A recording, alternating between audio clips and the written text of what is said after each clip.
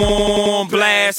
This is week 12 of I'll Name This Football Pod Later on the On Blast Podcast Network.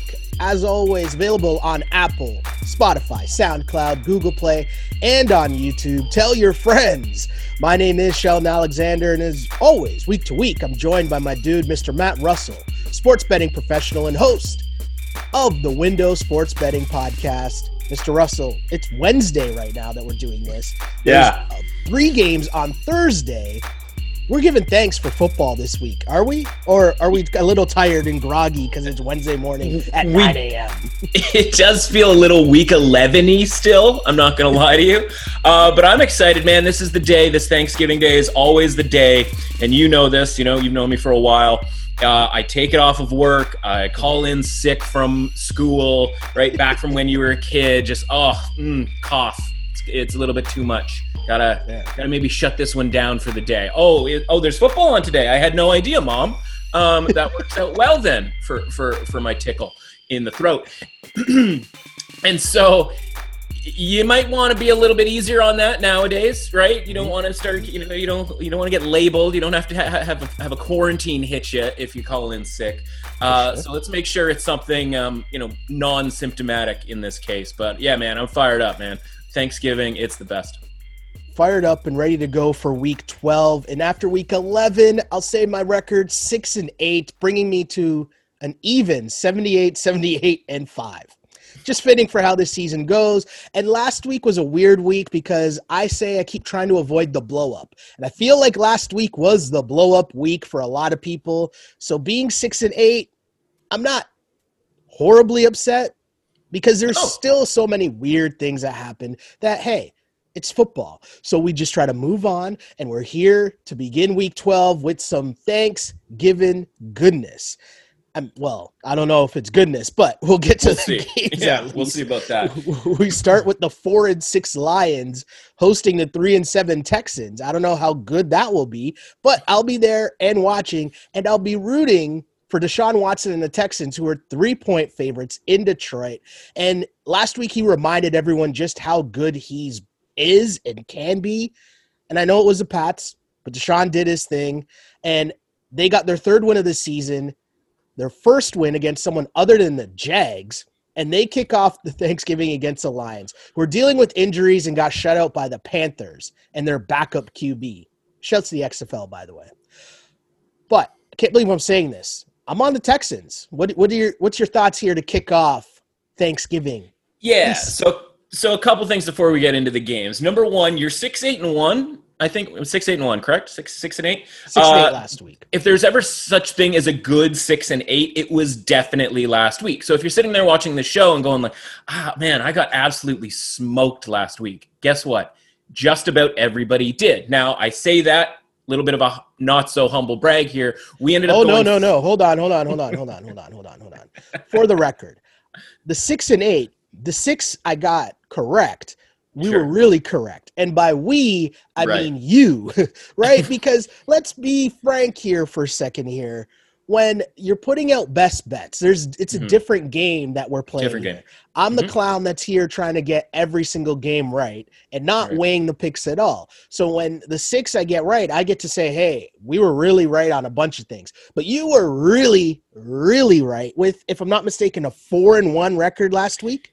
Yeah, exactly. And it's less about the 4-1 record. It's more about in the contest, Circa Million or the Super Contest in Las Vegas, right? The big money contests in Vegas where you have to pick 5 games against the spread. The consensus last week, right? The 5 most popular picks against the spread last week went 0-5. So if you did better than 0 and something, you did pretty well last week. We made a huge jump in the contest. We hopped up from about 456th out of 3,600 up into 105th, right? We made a 350 place jump in a contest that pays out the top 50 people. Again, 3,600 people in this contest, and we're sitting right there. And that just goes to show sort of what of a rough week that was for people, even people who are willing to spend $1,000 on a contest entry. So these people, in theory, know what they're talking about.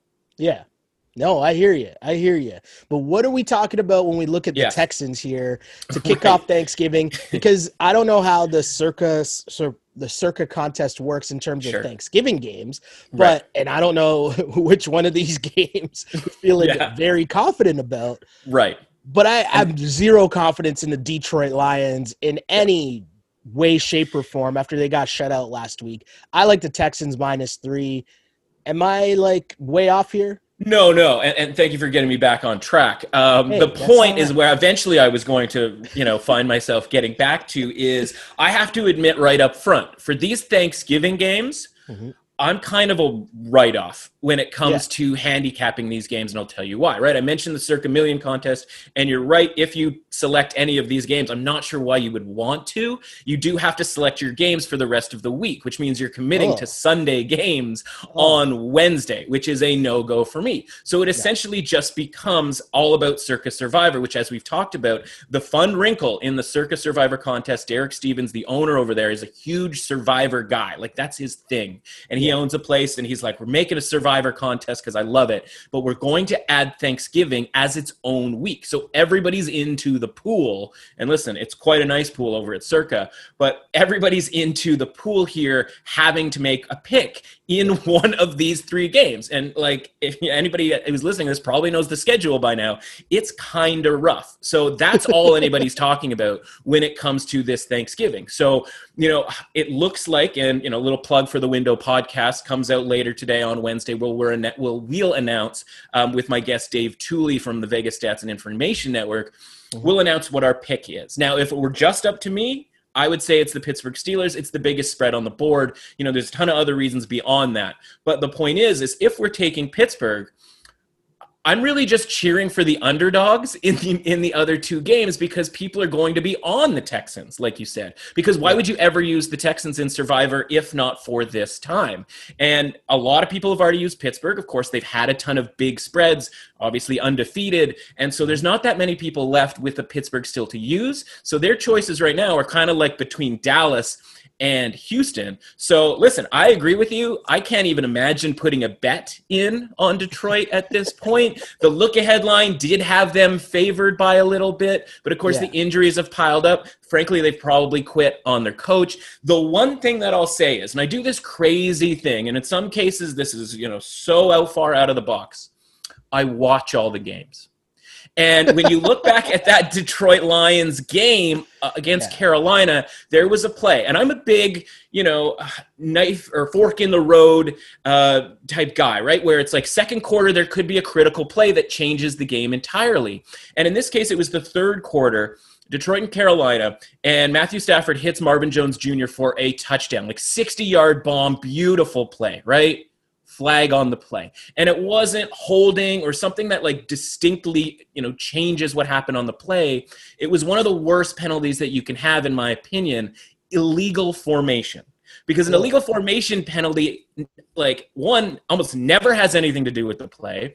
The defense doesn't even realize you're in an illegal formation because oftentimes, and in this case, it's because one guy was one step closer to the line of scrimmage than he should have been. In this case, it was Jones.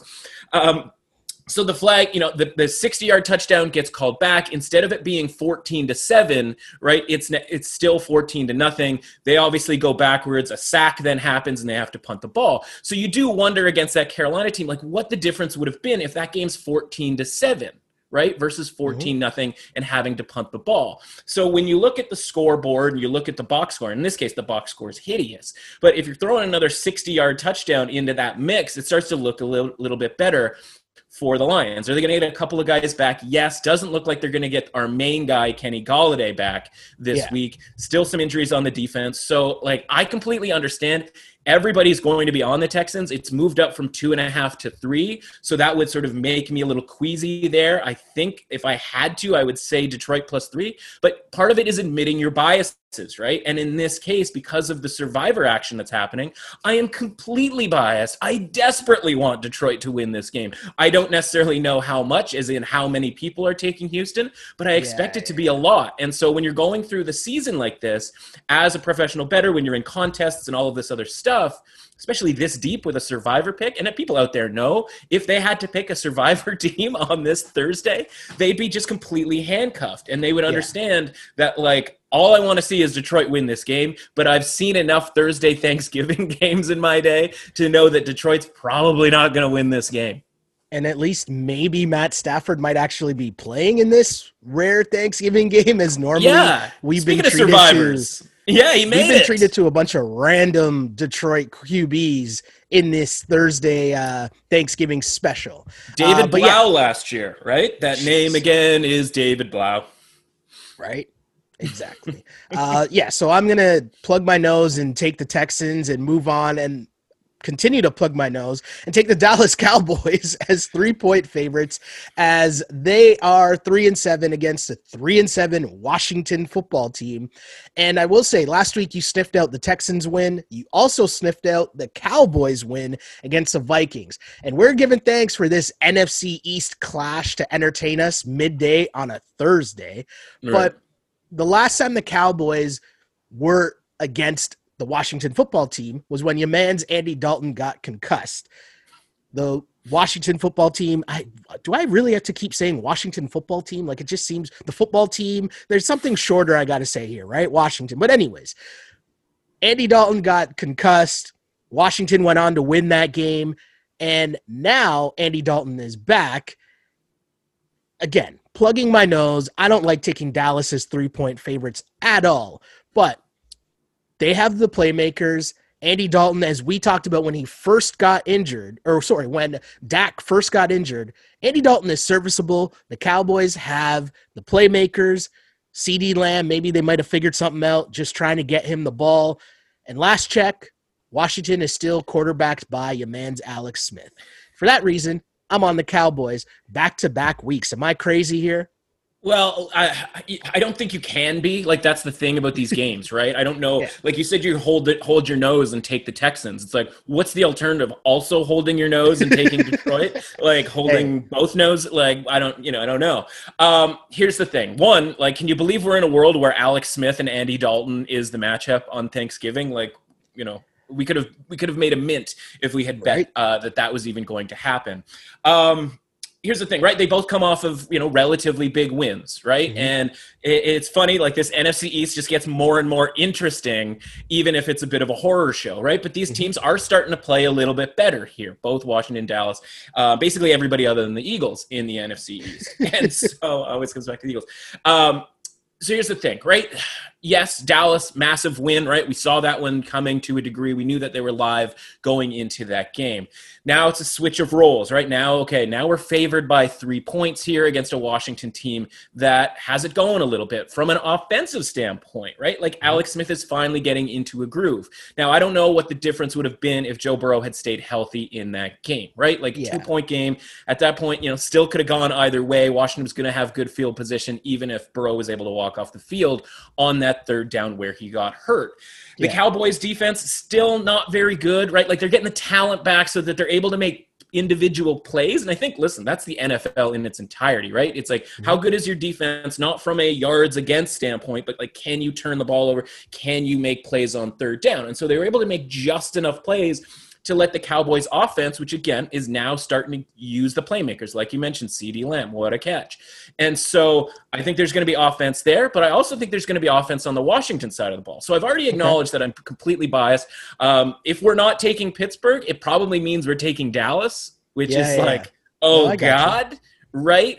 But if it were up to me, I think I like Washington plus the 3 points. Now, I like Dallas. I think Dallas is better than people give them credit for. I just think in this one game, they're actually getting that credit in the marketplace from a point spread standpoint, right? Like, this was never really going to be 3.5. So last week when the line opened up at -1, I was like, oh, Dallas -1. Like, I love that bet. Like, let's make that bet right now. And of course, sure enough, all it took was a win against Minnesota to bump that thing up to 3. So they're getting full credit for how good, I use good with some quotation marks involved. how good I think they're going to be throughout the rest of the way here. And I think as sort of an auxiliary thing, I might swing by the sports book and make a bet on the Cowboys to win the NFC East, because somehow we've gotten full circle here where it was they were like 20 something to 1, and now all of a sudden they're back in the mix here. And listen, I wish I had grabbed them when they were 20 something to 1, but I think this is a team that's got some momentum. So I'm not averse to you saying, okay, I'm going to take Dallas, because I think I would be with you if the line was a little bit better here. But at +3, and listen, this is sort of a traditional spot where Washington comes in and ruins the Cowboys' Thanksgiving, right? Ghosts of Colt McCoy from a couple of years ago as well. And so, again, completely biased. If I had to sort of step away, I think I would like Washington +3, but I think the over is actually a little bit more interesting if you're looking to sort of bet something in this game. I got you. And in the Thanksgiving nightcap, the 10-0 Pittsburgh Steelers, 5.5-point favorites against the 6-4 Ravens.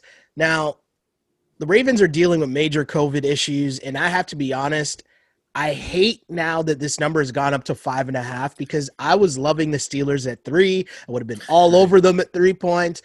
I probably wouldn't have been alone. I'm assuming that probably would have been the public side. Everyone would have been on the Steelers because the Ravens don't look good. Like, everyone's like pushing each other to get off the Ravens and the Lamar Jackson bandwagon at this point. 5.5 points makes me hesitate. It's a lot of points. But what do you make of this game, essentially, that could be a kitchen sink game for the Ravens? If they don't win this game, I mean, things are getting tough. But what do you make of this one? It's definitely a kitchen sink game, right? It's but how much stuff do they have in the kitchen? Like, is it just the kitchen sink, or do they have more stuff that they can throw at the Steelers here, right?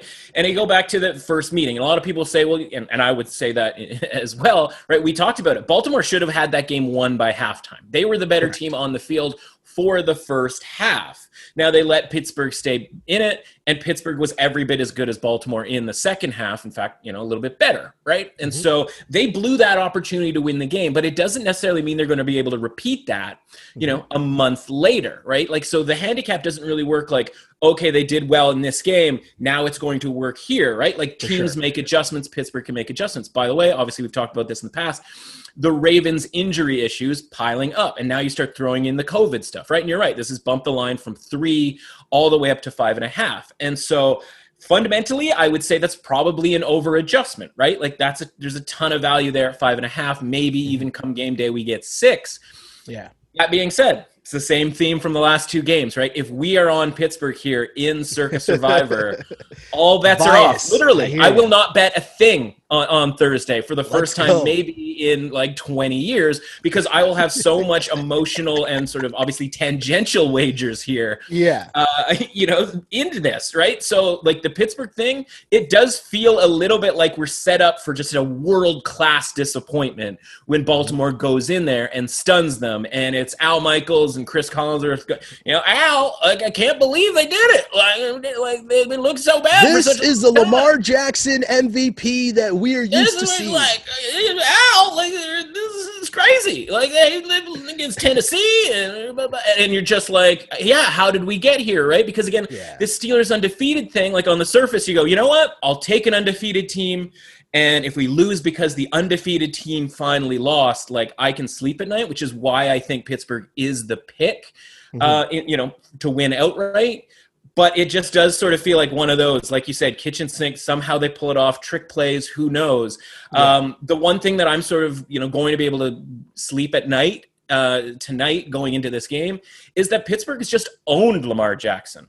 Right? They, if there was ever a figure him out type of thing here, it's Pittsburgh has done it. And so, not only are we, if you're betting the Ravens here, not only are you betting them to sort of, get by the fact that their facility's been closed and they're missing a bunch of guys, not necessarily all that critical of guys though, right? Like running backs, like not that important, pretty important to Baltimore admittedly, but in general, not that important. And so you just go, I think you have to take the points if you have to bet the game. But again, we don't have to bet the game. So for me, it's going to be the Steelers and just hang on for dear life. I fully expect this to be like a 3-point game and just losing years off my life. Yeah, I mean, I see it in that way too. And as I lean towards it, sometimes I end up on the wave that you're on in terms of I'm emotionally picking these games. I'm not going to bet money on it, but if I'm picking the game, I'm going to go with my emotions. Yeah. I'm not going to I'm just going to full on want to root against the Ravens. So, well, and as a member, by the way, of the entry in Circa Survivor, you do have quite a stake in these games. This is what I'm saying. Like, I want no parts. I don't want to cheer for Lamar Jackson at all in any situation. So just lose, get blown out, lose by a touchdown, lose by 2 touchdowns. Let's go. Now, if you're listening for my pick advice on Thursdays. Well, that's why I'm apologizing, right? Yeah, if you're here to see who I like, I'm like, I don't know. Teams. You've been warned. I'll say that much. Much. All right, as we get to Sunday's action, the big boy matchup on Sunday. The 9-1 Chiefs as 3.5-point favorites in Tampa Bay. I think on the first episode of this pod, I said something to the effect of Pat Mahomes reminded us why he signed for $500 million in the offseason. Again, that's $500 million with a B. Okay? We forgot as public narrative shifted to Josh Allen for MVP. And yes, I will take every chance I get to throw shots at Josh Allen. But anyways, huge comeback win for Pat Mahomes and company in Vegas. Now they head to Tampa Bay. And I'll continue to say this. If you get pressure on Brady, you win. Can the Chiefs get pressure on Brady? That is my question to you. Yeah. As I look at this 3.5-point spread, I'm on the Chiefs just because Brady, man, I don't know what's going on. Yeah, you watch that game on Monday, right? And you go like, how, like Brady's washed. Like I made the comparison. Like I think he and Joe Flacco, the only difference between he and Joe Flacco is recruiting ability, right?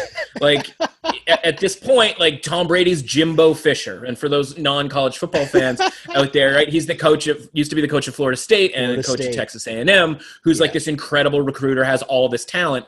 And, they're in the mix this year for the national championship because he can bring in good guys, right? And that's what Tom Brady did, right? Joe Flacco doesn't have that flex, right? He doesn't have any talent around him and has no say on whether he can bring that in. So we sit there and we watch, and he's a statue. And he, a lot of check down stuff, right? Like we're firing balls here to Leonard Fournette. Like that's the situation we're at here. When we talk about these, weapons on different teams, again, watch the games, because if they're not going to use those guys on every single play, what's the point of having them, right? Like Leonard Fournette in the pass game is ludicrous. I just want to say, as a Mike Evans fantasy football owner, when you're bombing it to Mike Evans and it's working, like you're passing it to him early in the game and it's working, and then for some reason in the second half, you're like, you know what we're going to do? We're going to try to get Antonio Brown involved and just keep throwing it to Antonio Brown. For what reason? I don't really know. But sure, let's keep trying to force feed Antonio Brown into this.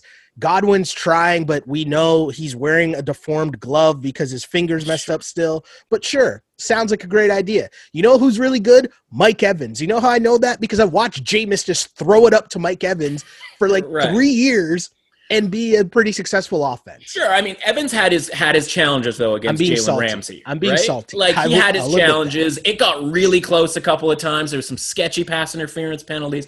I get, throw it to Antonio Brown. Throw it all day to Antonio Brown. Just stop throwing it to Leonard Fournette, right? And so the point is like he's either throwing little check down passes, or he's doing the thing where he's like, I'm dropping back and I'm firing it deep, and I don't really care where the safety is. I don't really care what the coverage is. And that's Joe Flacco, right? The pass interference, offense that Joe Flacco has been running for a long time. So the point is you go, man, I don't want anything to do with this team. Like Brady looks washed, all of that stuff. And maybe it was just past his bedtime. I don't really know.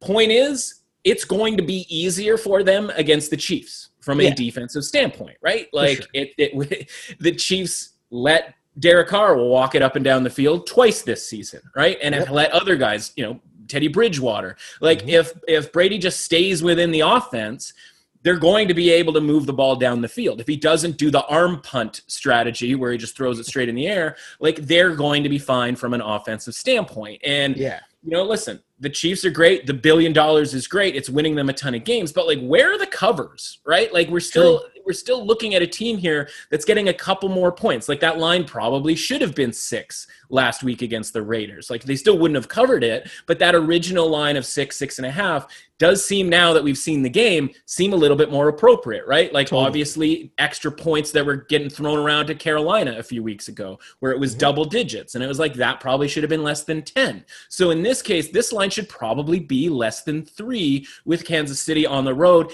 in a game that they don't really need, right? And so yes, you have the short week or whatever, but again, it's the short week with Tampa staying at home. So it's not really that much of a short week, if you know what I mean. And from Kansas City's standpoint, right, like that was a big game for them against the Raiders, right? We talked about it last week. How that was a bust out the good stuff type of a game. This game, not that important, right? Because it's an interconference game here where it's like, okay, we're playing an NFC team that's not even the best NFC team. Like, you could totally slip up here. You've already won the division with that win last week, and there's, you know, like maybe you're trying to catch Pittsburgh. Of course, you're trying to catch Pittsburgh here, but I just think this is one that the Chiefs could give up here, or at least, you know, it couldn't be another situation where it's a 3-point game kind of going either way. And maybe it lands on them winning by 4 the same way that it just landed on them winning by 4 against Vegas. But like, that wasn't a 4-point win in the same way that like a 4-point win could kill us here if we bet Tampa Bay. I think at 3.5, it's just an automatic bet that you have to make. And it does feel a little bit like you're holding your nose here as well. But, you know, value is value. Value is value. The one weird thing about watching Brady last week, I think I saw the stat. It was like, of the 80 whatever plays they ran, they had like 6 motion plays in terms of like pre-snap motions. And this might be a little too inside football, but like, you run the motion so that Brady can see if the defense is in zone or man-to-man. Mm-hmm. They didn't do that. Hence, how many plays you saw my guy just throw it up and the safety's just chilling and getting the ball. But anyways, we'll move on because I don't want to rag on Brady and Tampa Bay too much. And the Chiefs thing, I'm just riding with the Chiefs. That's all I'm doing, and admitting that I could be wrong very easily here, but I'm okay with going with the Chiefs. Moving on to the Bills. 7-3 Buffalo Bills coming off a bye week, and they are hosting, I know, your favorite squad, the Superchargers, at 3-7. The Bills are favored by 5.5 points. And I know I talked about Josh Allen before, throwing some shade, but off a bye, they should be able to handle the Chargers. But I also think 5.5 is way too many points, especially against Herbert, who is becoming one of my favorite players to watch just because my guy is just sick. 5.5 points. I'm leaning towards taking the 5.5 points and hoping that maybe, just maybe, this might be the week that the Chargers don't get a punt blocked. Well, yeah, at this point, you have to factor that in, right? Like, the handicap is, okay, well, Chargers have to give them 7 points right off the bat because they can't execute a punt. So let's just, okay. And they're probably going to give them 3 to 4 points at the end of the game because they're going to botch the clock and their defense is going to be exhausted. And so it's like, okay, well, what are we working with here? Listen, we don't want to be laying points with Anthony Lynn, right? Like, we've established that. It didn't, you know, it was never going to work out last week, even though in a game that they should have won by 50 points. Like, they should have beat the Jets by 1 billion points, right? But because they're poorly coached, like, that's where it's going to end up. But from a talent standpoint, you talked about Herbert, you can go down the line here. It's the team's too good not to take points with. Exactly. And so, you know, we do want to look at the weather, right? We always talk about the Bills and the weather. It looks to be, you know, pretty decent, right? 8 degrees, you know, Celsius, some sunshine in, at least in Toronto on Sunday. So I assume it's going to be relatively close to that in Buffalo. You know, I like the points here just because, like, every game that Anthony Lynn's involved one way or another is going to be a 1-score game. And whether they win or lose, right, we're getting a lot of the results of a 1-score game there. Sure, Buffalo could win by 6. And listen, we'll probably wait and see if we can get 6 with the Chargers. But then they could win by 7, of course, maybe, you know, 8 points, et cetera, et cetera.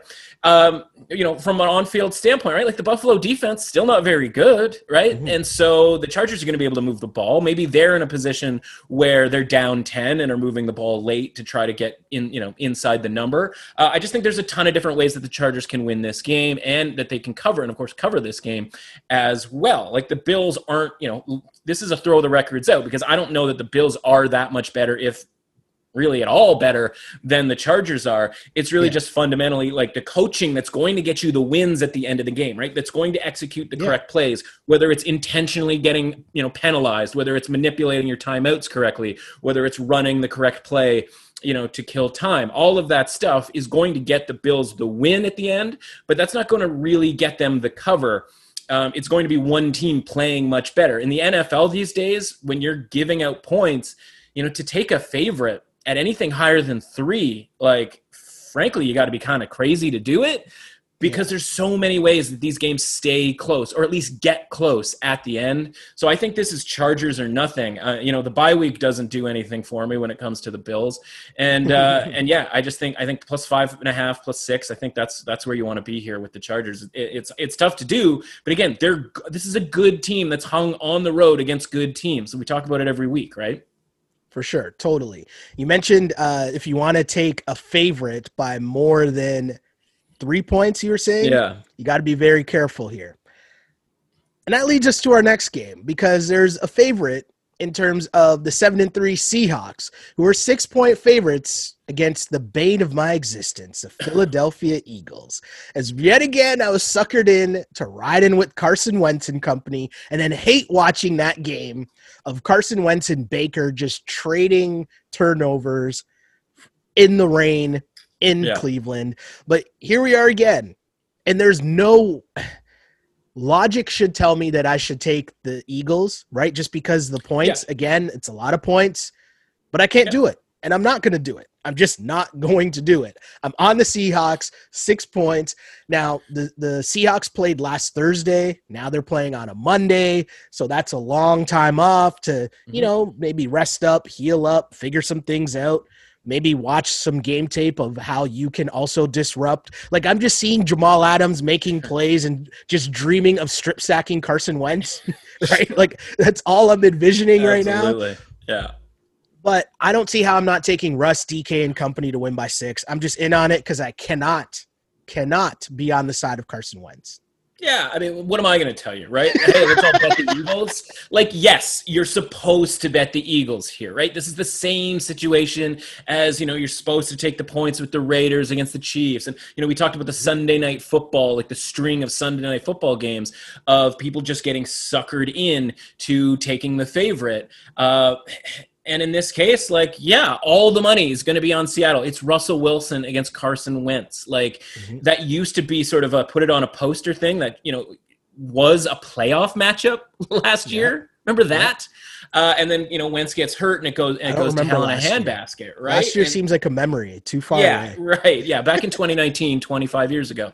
Actually, no, that would have been 20. That would have literally been in 2020. So, point is, though, you're supposed to bet the Eagles here, but if I didn't swear off before last week, luckily I ended up getting there with the teaser number that we talked about. But I don't blame you, man, for just being like, you know what? It's the Seahawks. It's Russell Wilson. I'm not dealing with this Eagles team, but I know early money's come in on the Eagles. I know, maybe that's a setup. Who knows? Listen, with all the Thursday night games or Thursday games period, and of course all the Sunday games still to go, that Monday game feels like it's, speaking of, years from now, that one feels like years from now. Fundamentally you see the matchup and you know what you're supposed to do, but it would take me 5 days to get around to even considering betting the Eagles here. We'll see how the weekend goes. See how we go. But it's hard to pass on a Monday nighter, but I mean, there's no good options in this one. Totally hear you. There's some pretty good options when we're talking about 2 7-3 teams in the Colts and Titans. The Colts, 3.5-point favorites in Tennessee. Now, this is the second time in 2 weeks that we've seen this matchup, as the Colts won 34-17 in Week 10. They're favored by 3.5 on Sunday. I'm forced to lean that way, but I got to ask, the obvious question is, has anything happened over the last 2 weeks that should be changing my point of view of these two teams?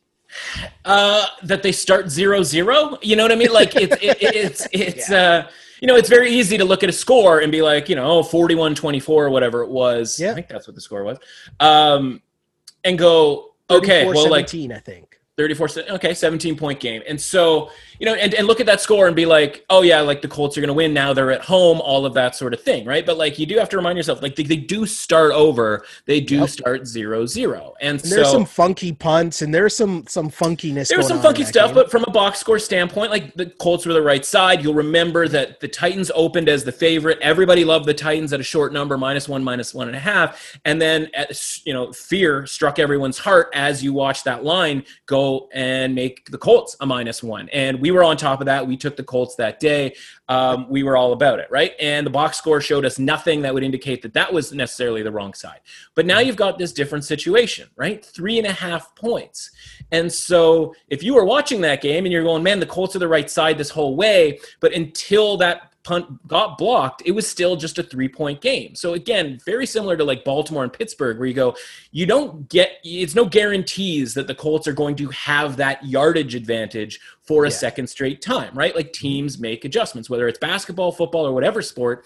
You play a team, right? Whether it's maybe like an NBA playoff series, right? You play a team, you go back, you look, what did we do right? What did we do wrong? And the team that lost will make changes. The team that won just does the same thing because it worked the first time. And so do I expect a ton of changes from the Colts? Not really. They're just going to kind of do what they do, rely on them just being good, and hopefully Pittman wasn't there. Was Pittman there 2 weeks ago? Pittman was there. Yeah. He was there. Okay. Yeah, absolutely. Yeah. So there isn't anything really massive with regards to changes. Actually, there might be a few more injury issues, right, with Tennessee. Both teams coming off mega dramatic wins last week. So there's no spot situation, right? Yeah. Derrick Henry, that run by Derrick Henry, that's like just... Whew.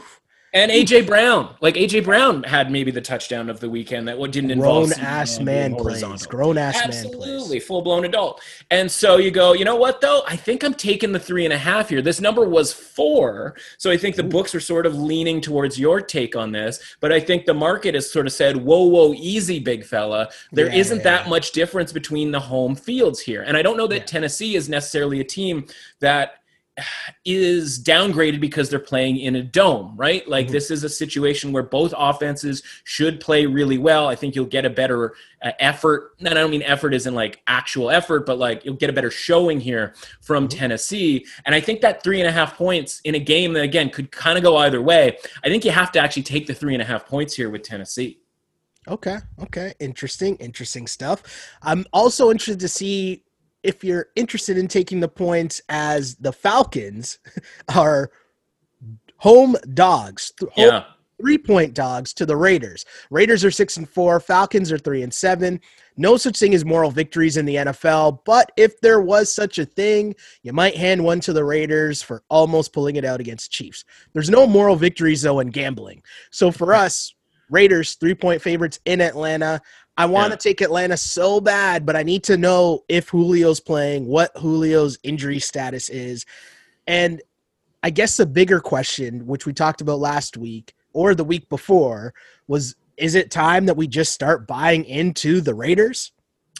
Yeah. Great question. Yes and no. It's circumstantial, right? And so, I should have mentioned this when it came to Houston and Detroit, but we always talk about everybody wants this team one week and then they don't want anything to do with them the next week, or vice versa. Nobody wants anything to do with this team and now they are all about this team, right? And a lot of times that's actually manifested itself in a trend. We don't do a ton of trend talk on this show because I don't really believe in a ton of trends. But this one is, I bring up that as a trend, but it can actually be manifested in the following. If a team is a road favorite, and then the next week is a road or home underdog, right? You can see the change in perception. And on the flip side, when it comes to the Raiders, this is a team that was a home underdog that's now going on the road and is a favorite. Now, obviously, the competition is different, and that's sort of why it goes from being an 8-point underdog to a 3-point favorite. But just the perception of, wow, they could hang with Kansas City. Let's make them a favorite here on the road in a game that was a pick'em last week, right? It was the projected look-ahead line was a pick'em, and they've now moved 3 points based on a game that they didn't even win necessarily. Exactly. Right? And so I think you're right. I think you do have to take the Falcons here +3. I think that's 3 good points of value here and important points in a Falcons team that, they moved the ball against the Saints, but they couldn't get it done in the red zone. But that's not what the matchup here is, right? Yeah. Like they're going to be able to convert those drives into touchdowns. And I think Julio Jones coming back into that game last week, I think hopefully that portends to him being able to play. It'd be nice if he and Ridley could play a full game together where one of them wasn't out. Yeah, I like the Falcons here +3. It's not an easy one, and I think you're sort of seeing a theme on the Sunday where I'm liking a ton of these underdogs. Like it's going to be a really messy week, I think, on the Sunday. Whereas on the Thursday, historically, I should have mentioned this again earlier, but like favorites crush on Thanksgiving Thursdays, like 70 to 75% in the last like 15 years, right? And so let's assume like you like Houston, you like Dallas, and we both like Pittsburgh, knock on wood, that maybe all of those teams get there from a favorite standpoint. And then I think Sunday just turns into an underdog bloodbath. I like it. Interested to see if you like the Patriots as underdogs. They're home dogs to the Cards. Cards come in 2.5-point favorites at 6-4. Patriots, the reverse, 4-6. The Cards lost a close one to Russ last week on Thursday night, heading to New England to face Cam and the Pats, who had trouble stopping Deshaun Watson. And there's some similarities between, obviously, the scrambling ability of Deshaun Watson and Kyler Murray. Kyler Murray is receivers. Obviously, that's an upgrade in talent. I mean, they might have gotten a receiver from the Texans that has been doing a pretty good job. But the point is, I just don't know if the Pats can keep up on offense with, I just don't see their defense being able to slow down the receivers of the Cards. And if that's the case, and we're watching Cam have to sit back and go for 300 yards again, he did it last week, but they didn't win, and it wasn't pretty. So 2.5 points, it's under a field goal. I'm okay taking the Cards here. What do you think? Shell, do you hear that? Do you hear that? It's faint. I don't know off if I in the could hear distance. It's early on Wednesday, so it's hard to believe that there's some massive crimes being committed in the area. No, that's not the police. That's the alert. We've got a sucker bet of the week, everybody. Let's bring out the alert. Oh no, it's still just an apple. For those of you watching on YouTube, it's just an apple. It's not a siren. This is the sucker bet of the week, man, and this is exactly what we just talked about, right? It's the I call it the lily pad, right? Where you go, Patriots have no shot against the Ravens, right? Everybody just forking money over on the Ravens. Patriots win that game. Everybody goes, how about these Patriots? They've got the Texans next week. Texans are garbage. Let's make them going from favorites, a home underdog to road favorites, right? Let's flip the look-ahead line from the Texans being favored all the way over to the Patriots being favored. And then guess what happens? The Texans win the game. And everybody goes, it's over. Patriots are done. Get them out of here. And let's go back. They head back home. And now look at what we've got here. Underdogs against the Cardinals. And listen, from a big picture standpoint, I think as low on the Cardinals as anybody, right? And the Kyler Murray thing is very exciting. He's very scary every time he gets the ball. But when are we going to see the wins actually come? And I don't mean like wins and losses, because they have a decent record. I believe 7-4, 6-4. That's right. But it's like, okay, one of those is a Hail Mary, so this is really about a 5-5 team, right? We still have losses on the board here, at home losses to Detroit. By the way, probably shouldn't have won that game against Seattle the first time around. So now we're looking not at a 5-5 team, a 4-6 team. And you're not wrong, right? The handicap last week was, what would you rather go against? The worst run defense in the league or the worst pass defense in the league? Because everybody was talking about the Texans' run defense, and everybody was willing to just ignore the fact that the Patriots have a really bad pass defense. So yes, of course, Deshaun Watson played really well. The difference in this one for me is, you watch the Texans, and they have, like, for all of the lack of DeAndre Hopkins, and it's phenomenal that you brought this up, the point for the Texans was, we're going to have 4 or 5 guys that we can throw it to, right? So they're firing around to the tight end all day long, right? That's the guy that made the big difference for them. And they were popping it around to all of their 4 quality wide receivers. Nobody on the level of DeAndre Hopkins. Well, you go and you take the Cardinals and you replace them in there for the Texans, And I think the matchups actually work okay here for the Patriots, right? Like Stephon Gilmore, who missed 3 games, which of course is going to accumulate some bad stats when your best player is out of the games. Mm-hmm. Now he gets to go one-on-one against DeAndre Hopkins, right? And I'm not saying he's going to shut him down, but like those one-on-ones are going to be a lot difficult. And there has been times this season where Kyler Murray has shied away from throwing to DeAndre Hopkins in tough matchups, right? I think of the Miami game with Xavier Howard, right? They were able to get a bunch of pass interferences on Xavier Howard that were pretty suspect.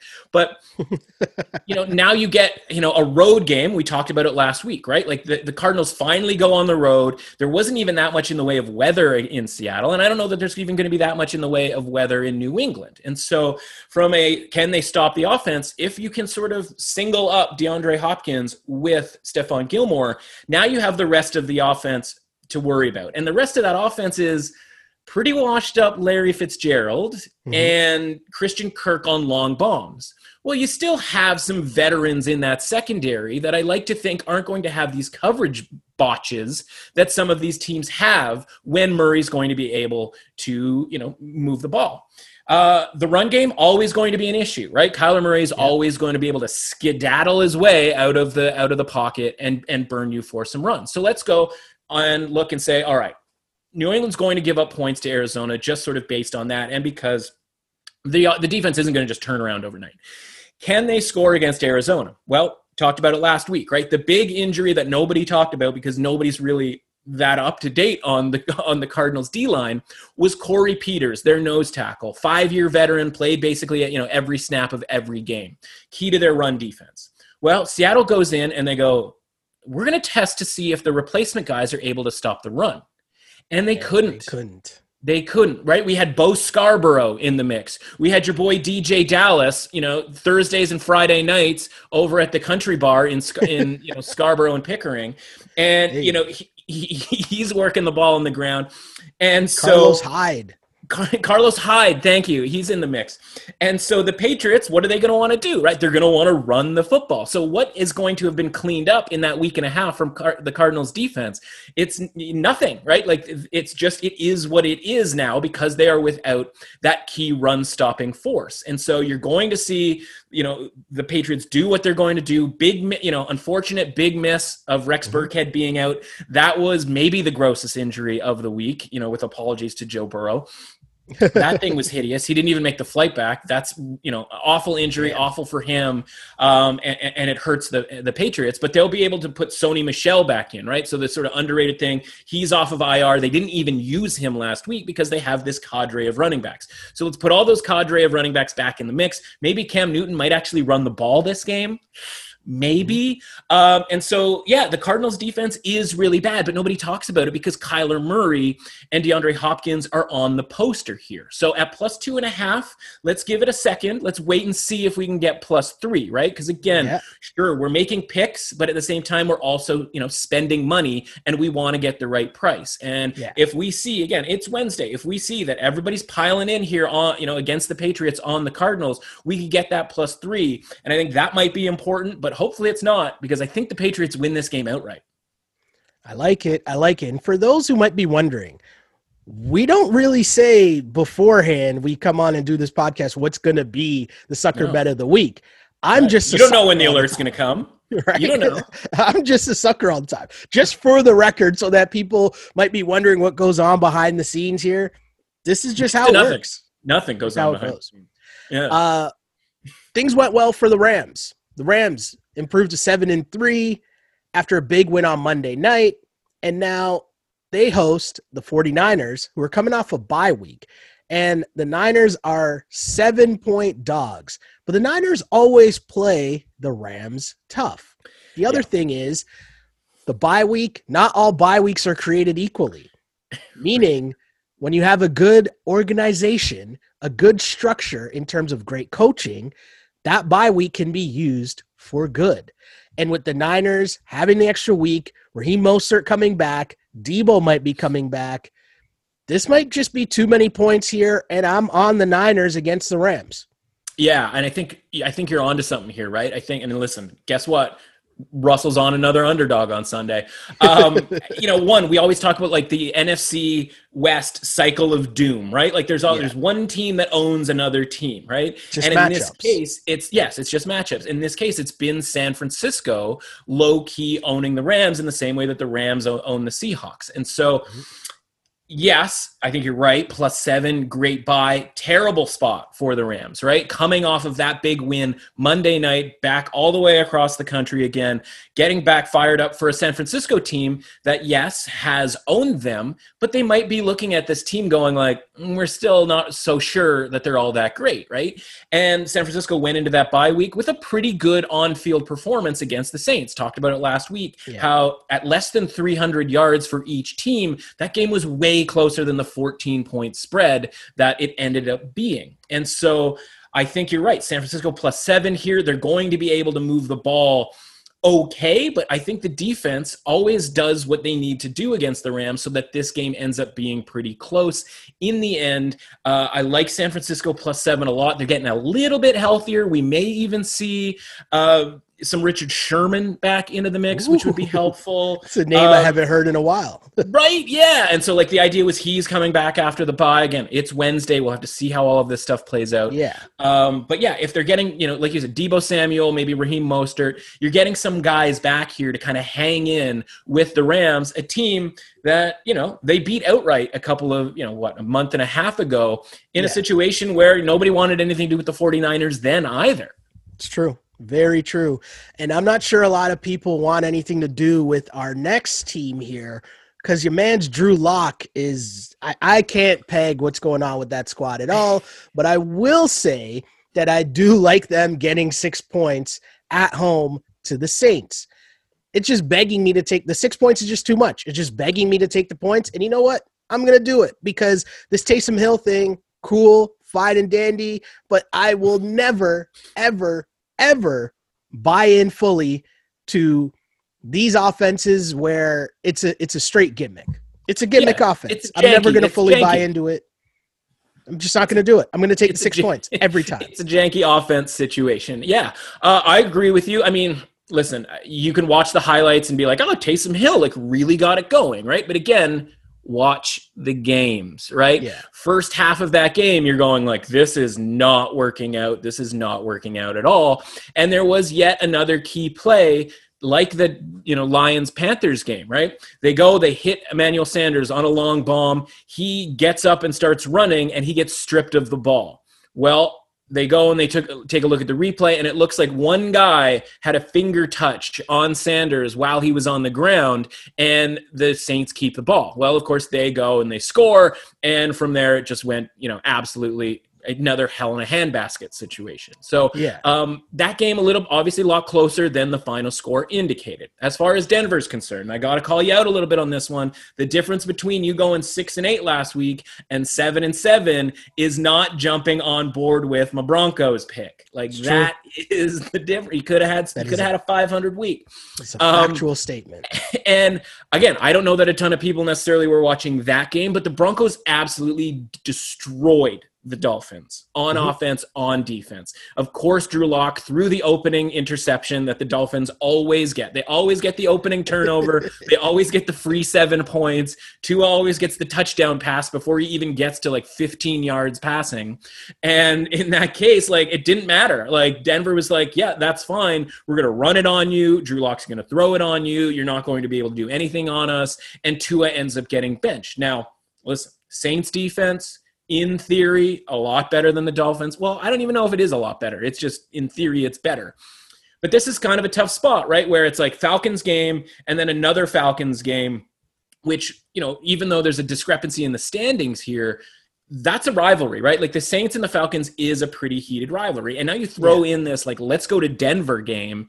And like you said, you've got Taysom Hill no longer in the comfy confines of the Superdome. And you were right. That 6 points is too high because that's ticked down here to 5.5 already. So, and that means something when it's a team that kind of nobody wants anything to do with when it comes to the Broncos. My line in this game was 3. And so I think you're getting a ton of value here on the Broncos. And I think that's what what the sort of market in a big way is seeing here. I think more tickets are going to be on the Saints. I think more money is going to be on the Broncos. And I think the Broncos are live for yet another win because as we talked about last week, the offense isn't as bad as one thinks because of, when you see Drew Lock, you see him throwing interceptions.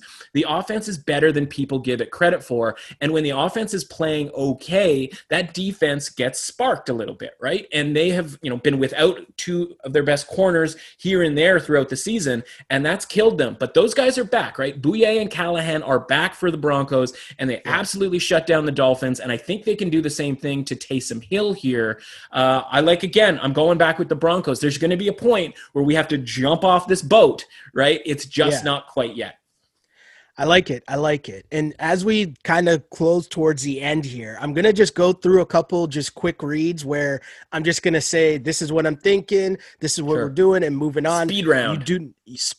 You do not have to jump in at all. You can just tell me I'm crazy or not before we get to what I believe will be the survivor pick of the week. But in terms of the quick reads, we got the 4-7 Panthers, who are 4-point dogs in Minnesota against the 4-6 Vikings. I just think the Vikings are frauds, and Teddy Two Gloves on the road as an underdog. I like that, Mr. Cousins. That's just where I'm at. That's just where I'm thinking. But I know what you're going to say, or what you would say. This is exactly the overreaction to the Vikings last week, swinging back the other way to being like, oh yeah, they suck or whatever, but it's okay. I do not want to be on the side of Mr. Cousins. Yeah, you took the words out of my mouth. You got it. That's exactly it, right? Week 12. It's week 12. You figured me out, right? This is the one favorite that I think I would take here with the Vikings, right? This is a classic bounce back spot, a team that didn't play all that badly last week, which is why I think Dallas is a pretty decent team. And listen, I completely get it. Teddy Bridgewater back, the underdog stats, all of that sort of thing, right? But that 1:00 Viking spot here, to me, it just reeks as a bounce back. Okay. Will the Jets finally bounce back as they are 7-point dogs at home to the Dolphins? I know Tua struggled, but if you could pick any team to bounce back against, who would it be? You might say the Jets. And I know it's 7 points. 7 points might be a lot, but is this the Jets' last chance to possibly get a win? And this might be, the time that if you were to take the Jets plus the points, this would be it? There's a couple of spots on the schedule where they could mix in a win, right? Like there's a Vegas home game. There's a Cleveland game in there. Okay. That being said, right, like Tua's going to play. Yeah. It hasn't looked great offensively really since he started, right? When he's had to do anything. Now, is this going to be a situation where he doesn't have to do anything? Is Joe Flacco going to give the opening touchdown away? Like now, it's these two forces coming together for the same goal. And that is to give up an early defensive touchdown, right? Like, Flacco is going to want to do it and the Dolphins are going to want to take advantage of it. So they may just start off the game by literally just handing the Dolphins the ball, have them run down and score almost just as a formality to be like, all right, let's just begin up 7, and like that's perfect for the point spread that is sitting on 7 here. That being said, again, it's Wednesday, long week to go here. We may have a Sam Darnold sighting. He may be on his way back. And at which case, I think, right, what have we been waiting for when it comes to the Jets offense? Sam Darnold and his 3 wide receiver weapons, right? It's always been one guy out, right? Mims to start the season wasn't around, right? Crowder in and out of the lineup. What if we get Sam Darnold and that offense and we get sort of a janky, again, game that is sort of first 1 to 20 because the Dolphins offense just isn't putting it together, right? Like the run game's not doing it. The other thing is, right, when we talk about bad teams getting a chance to win, and in this case, their first game, we want to be going up against a bad run defense. Now, like we talked about with the Houston thing, it's like, okay, it's not that big of a deal, especially if the other team's bad at pass defense. Yeah. But in this case, like, what's the easiest thing for a quarterback to do? It's to turn and hand the ball off. Bad news is you're turning and handing the ball off to Frank Gore, but at least he can get you 4 yards. And if the run defense stinks, that maybe turns into 5 yards. And if now we're working with a 5 yards per carry type situation, now we're able to open up some other stuff for, again, hopefully Darnold. Now, if Darnold is in, I see the line probably dipping off of 7 and coming down a little bit. But I'm just going to say it. I think the Jets might actually win this week. And if you were looking for a survivor pick, like this is the addendum to the This is like Survivor and Sucker Bet, like coming into one. Yeah. I'm telling you right now, do not take the Dolphins in Survivor. Your chance to take the Dolphins was last time they played the Jets. We're trying to win Survivor here. I'm joking. Right. I'm joking. If you're in Shell's pool, take the Dolphins. And listen, a ton of people are going to take the Dolphins on Sunday and Survivor as well, man. Like they just are. For sure. Totally. No, I totally understand it. And it's funny because I did take the Dolphins the last time they played against the Jets. And this time around, it's like, I don't know. I don't know about this time around either. So yes, all joking aside, I would encourage people to pause if you're going to take the Dolphins against the Jets in your Survivor pool this week. We'll get to who I will probably take a little later on. But couple more quick reads here. You got the Giants as 5.5-point favorites in Cincinnati. I don't like taking Danny Dimes by more than 5.5 points. I don't even know who's starting for the Bengals.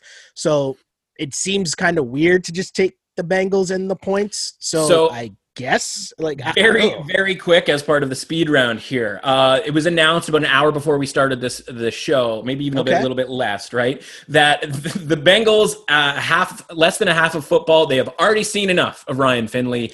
He is not starting. They are bringing up Brandon Allen from the practice squad. So I do have a little bit of a trivia question for you, right? Brandon Allen's coming in and he's going to start. He's going from practice squad right into starting, which is awesome because it's hilarious. And trivia question for you. How many games in his career has Brandon Allen started? Not Kyle Allen, by the way, everybody. Not Josh Allen, but like the black sheep non-brother, Brandon Allen. How many games has Brandon Allen started in his NFL career?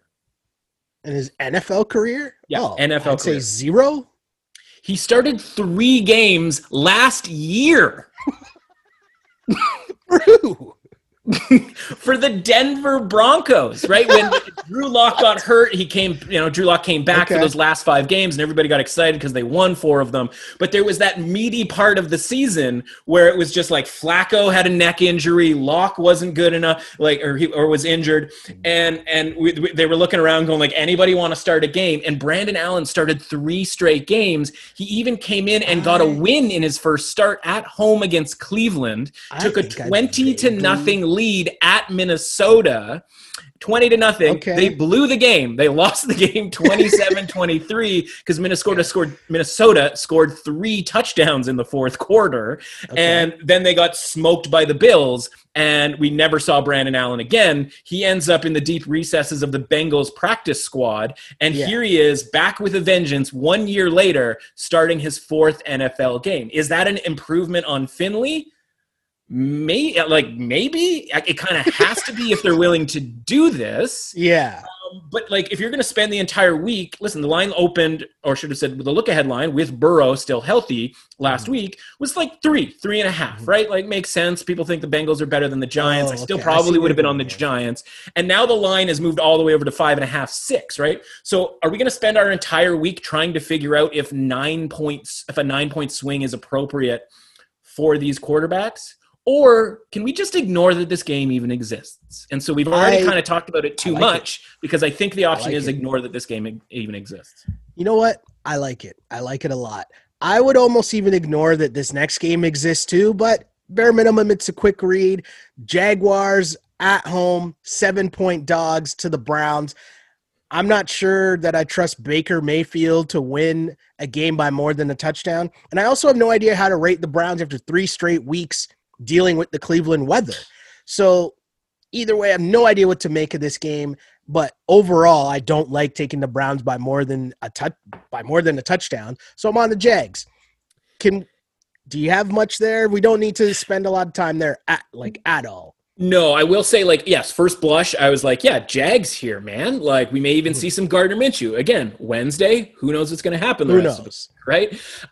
So, yeah, tons of stuff to still kind of figure out with regards to that game. It's ticked off of 7 down to 6, 6.5. So, obviously, people are sort of in agreement that the Jaguars might be the right side here. We don't know what to do with the Browns because they haven't played in normal human being conditions the last 3 weeks, right? With these crazy winds, rain, all of this stuff.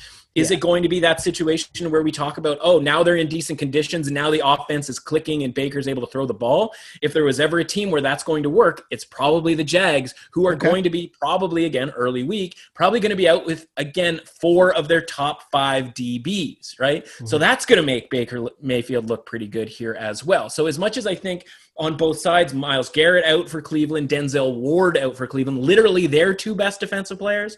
Yeah. So a ton of points are going to get scored here, you'd think. And does that mean that this game's close, or does this just mean like 42-28? I don't know, right? I don't know.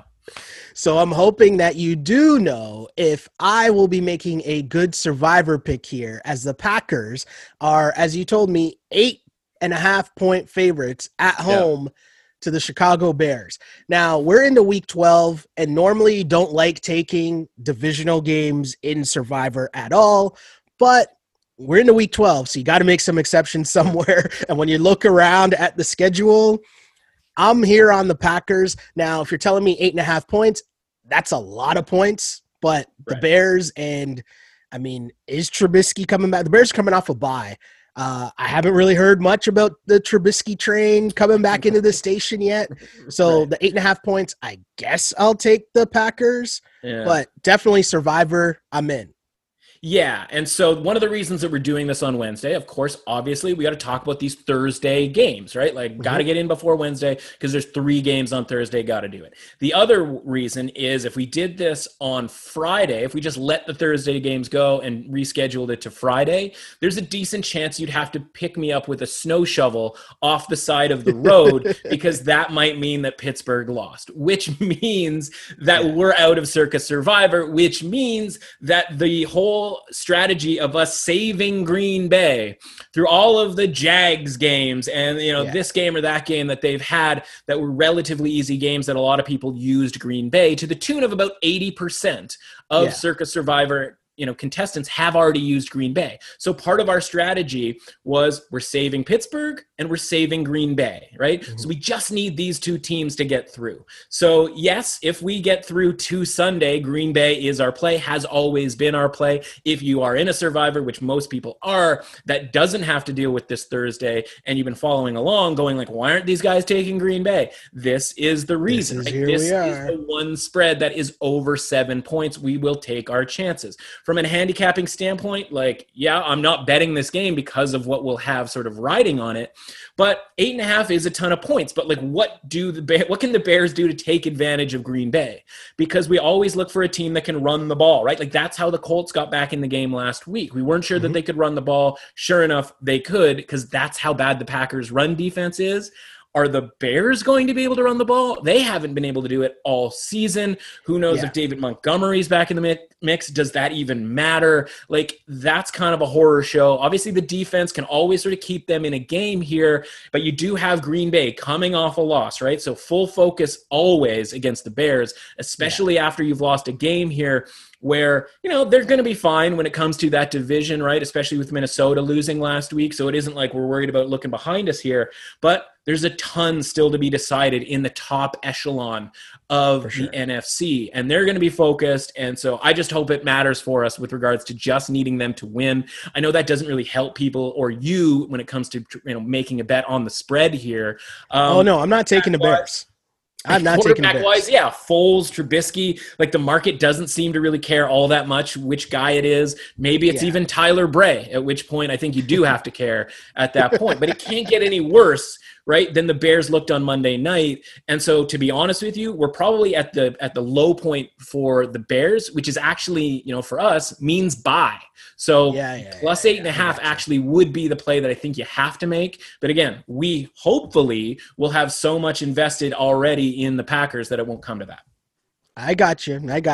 And that wraps up another week. So much goodness. There's 16 games this week, which is great for football fans everywhere. Football starting on Thursday, full day games. Then obviously Sunday, the normal action. And you know what? We'll be back on Monday as we discuss on Mr. Russell's podcast, which is the Window Sports Betting Podcast, as we recap every Monday the football action so far. Give some people some more information. I know you got a lot of stuff going on quickly here as we wrap up, but college basketball's back, and I think that might be a big deal on the Window podcast, if I know you well. It's funny that you bring that up, and it's depressing, so I won't get too deep into it. But I talked about it yesterday on the podcast, so it's fair that you haven't caught up. I'm really bummed out. I'm really bummed out about where we're headed here with all of the virus stuff and game cancellations. NFL, the college football season hasn't been any fun with regards to handicapping or sort of waking up on Saturday and going like, who's out? How many guys? Where's the line moving? Did I get value? Did I not get value? And the idea of doing that every day in a serious way and then sort of telling people, oh, you should bet this team or that team today doesn't really make a ton of sense. So I'm treating this sort of, the non-conference season that is usually really fun, right? You get all these fun tournaments, Atlantis and Maui and all of these other crazy tournaments. They're all in the middle of the day on Wednesday. Like, it's great, right? And we're getting basketball. I'm going to be watching basketball. Don't you worry about that. But I'm treating this month essentially leading into conference play as a preseason. So nothing crazy when it comes to that. But it also means that you didn't miss out on a college basketball preview. We might just be doing sort of a mid-season preview once we get a better footing here on what's going to be involved, right? I like it. As for this week, really exciting. Talked about it a little bit. The Wednesday show, today's show, should be out around 3 o'clock if you've already listened to this, or if if it's after 3 o'clock, it should be open. Dave Tooley. So I, readily admit, completely don't know what to make of these Thursday games. He's going to come on and we're going to ask his opinion about these Thursday games. He's making the final decision on our Circa Survivor pick, so that's going to be worth it just to see if he, indeed takes the Steelers. If he doesn't, maybe it turns into an argument. I have the utmost respect for him, so that should be really sort of fun to watch me kind of tippy-toe around that potentially. But he's going to break down these Thursday games. Hopefully he's got a little bit more of a clearer mind on these games than I do because, again, he's been doing this a lot longer than I have, as hard as that maybe is to believe. So it's called the Window Sports Betting Podcast. Just type that into all of your searches, anywhere you get podcasts. For those of you on YouTube, I'm firing off, this is what it looks like. Boom. And check us out. No podcast on Thursday because it's all about the football on Thursday, but we're back on Friday with our big handicapping breakdown, right? That's where we get sort of all of the answers, or as many of the answers as we can with regards to these injuries and all of that stuff. And we go game by game and break it all down. Last week's was my Rembrandt, if you will. And so we're riding pretty high after last week, and fun times here as we battle for Circa Survivor and Circa Million in the big Las Vegas contests. Sounds good, my dude. And again, make sure you like and subscribe to the Window Sports Betting Podcast, wherever you get your podcasts. Same place that you get this, the On Blast Podcast. Like and subscribe. Tell your friends on Apple, Spotify, SoundCloud, Google Play, and YouTube. You can find me on Twitter at Shell Alexander. You can find Mr. Russell on Twitter at MRussAuthentic. And of course, as I always close each and every week, I used to pray for times like this, to rhyme like this. This is, I'll name this football pod later, part of the On Blast Podcast Network. As always, unpolished and unapologetic. Until next time, see ya. On Blast.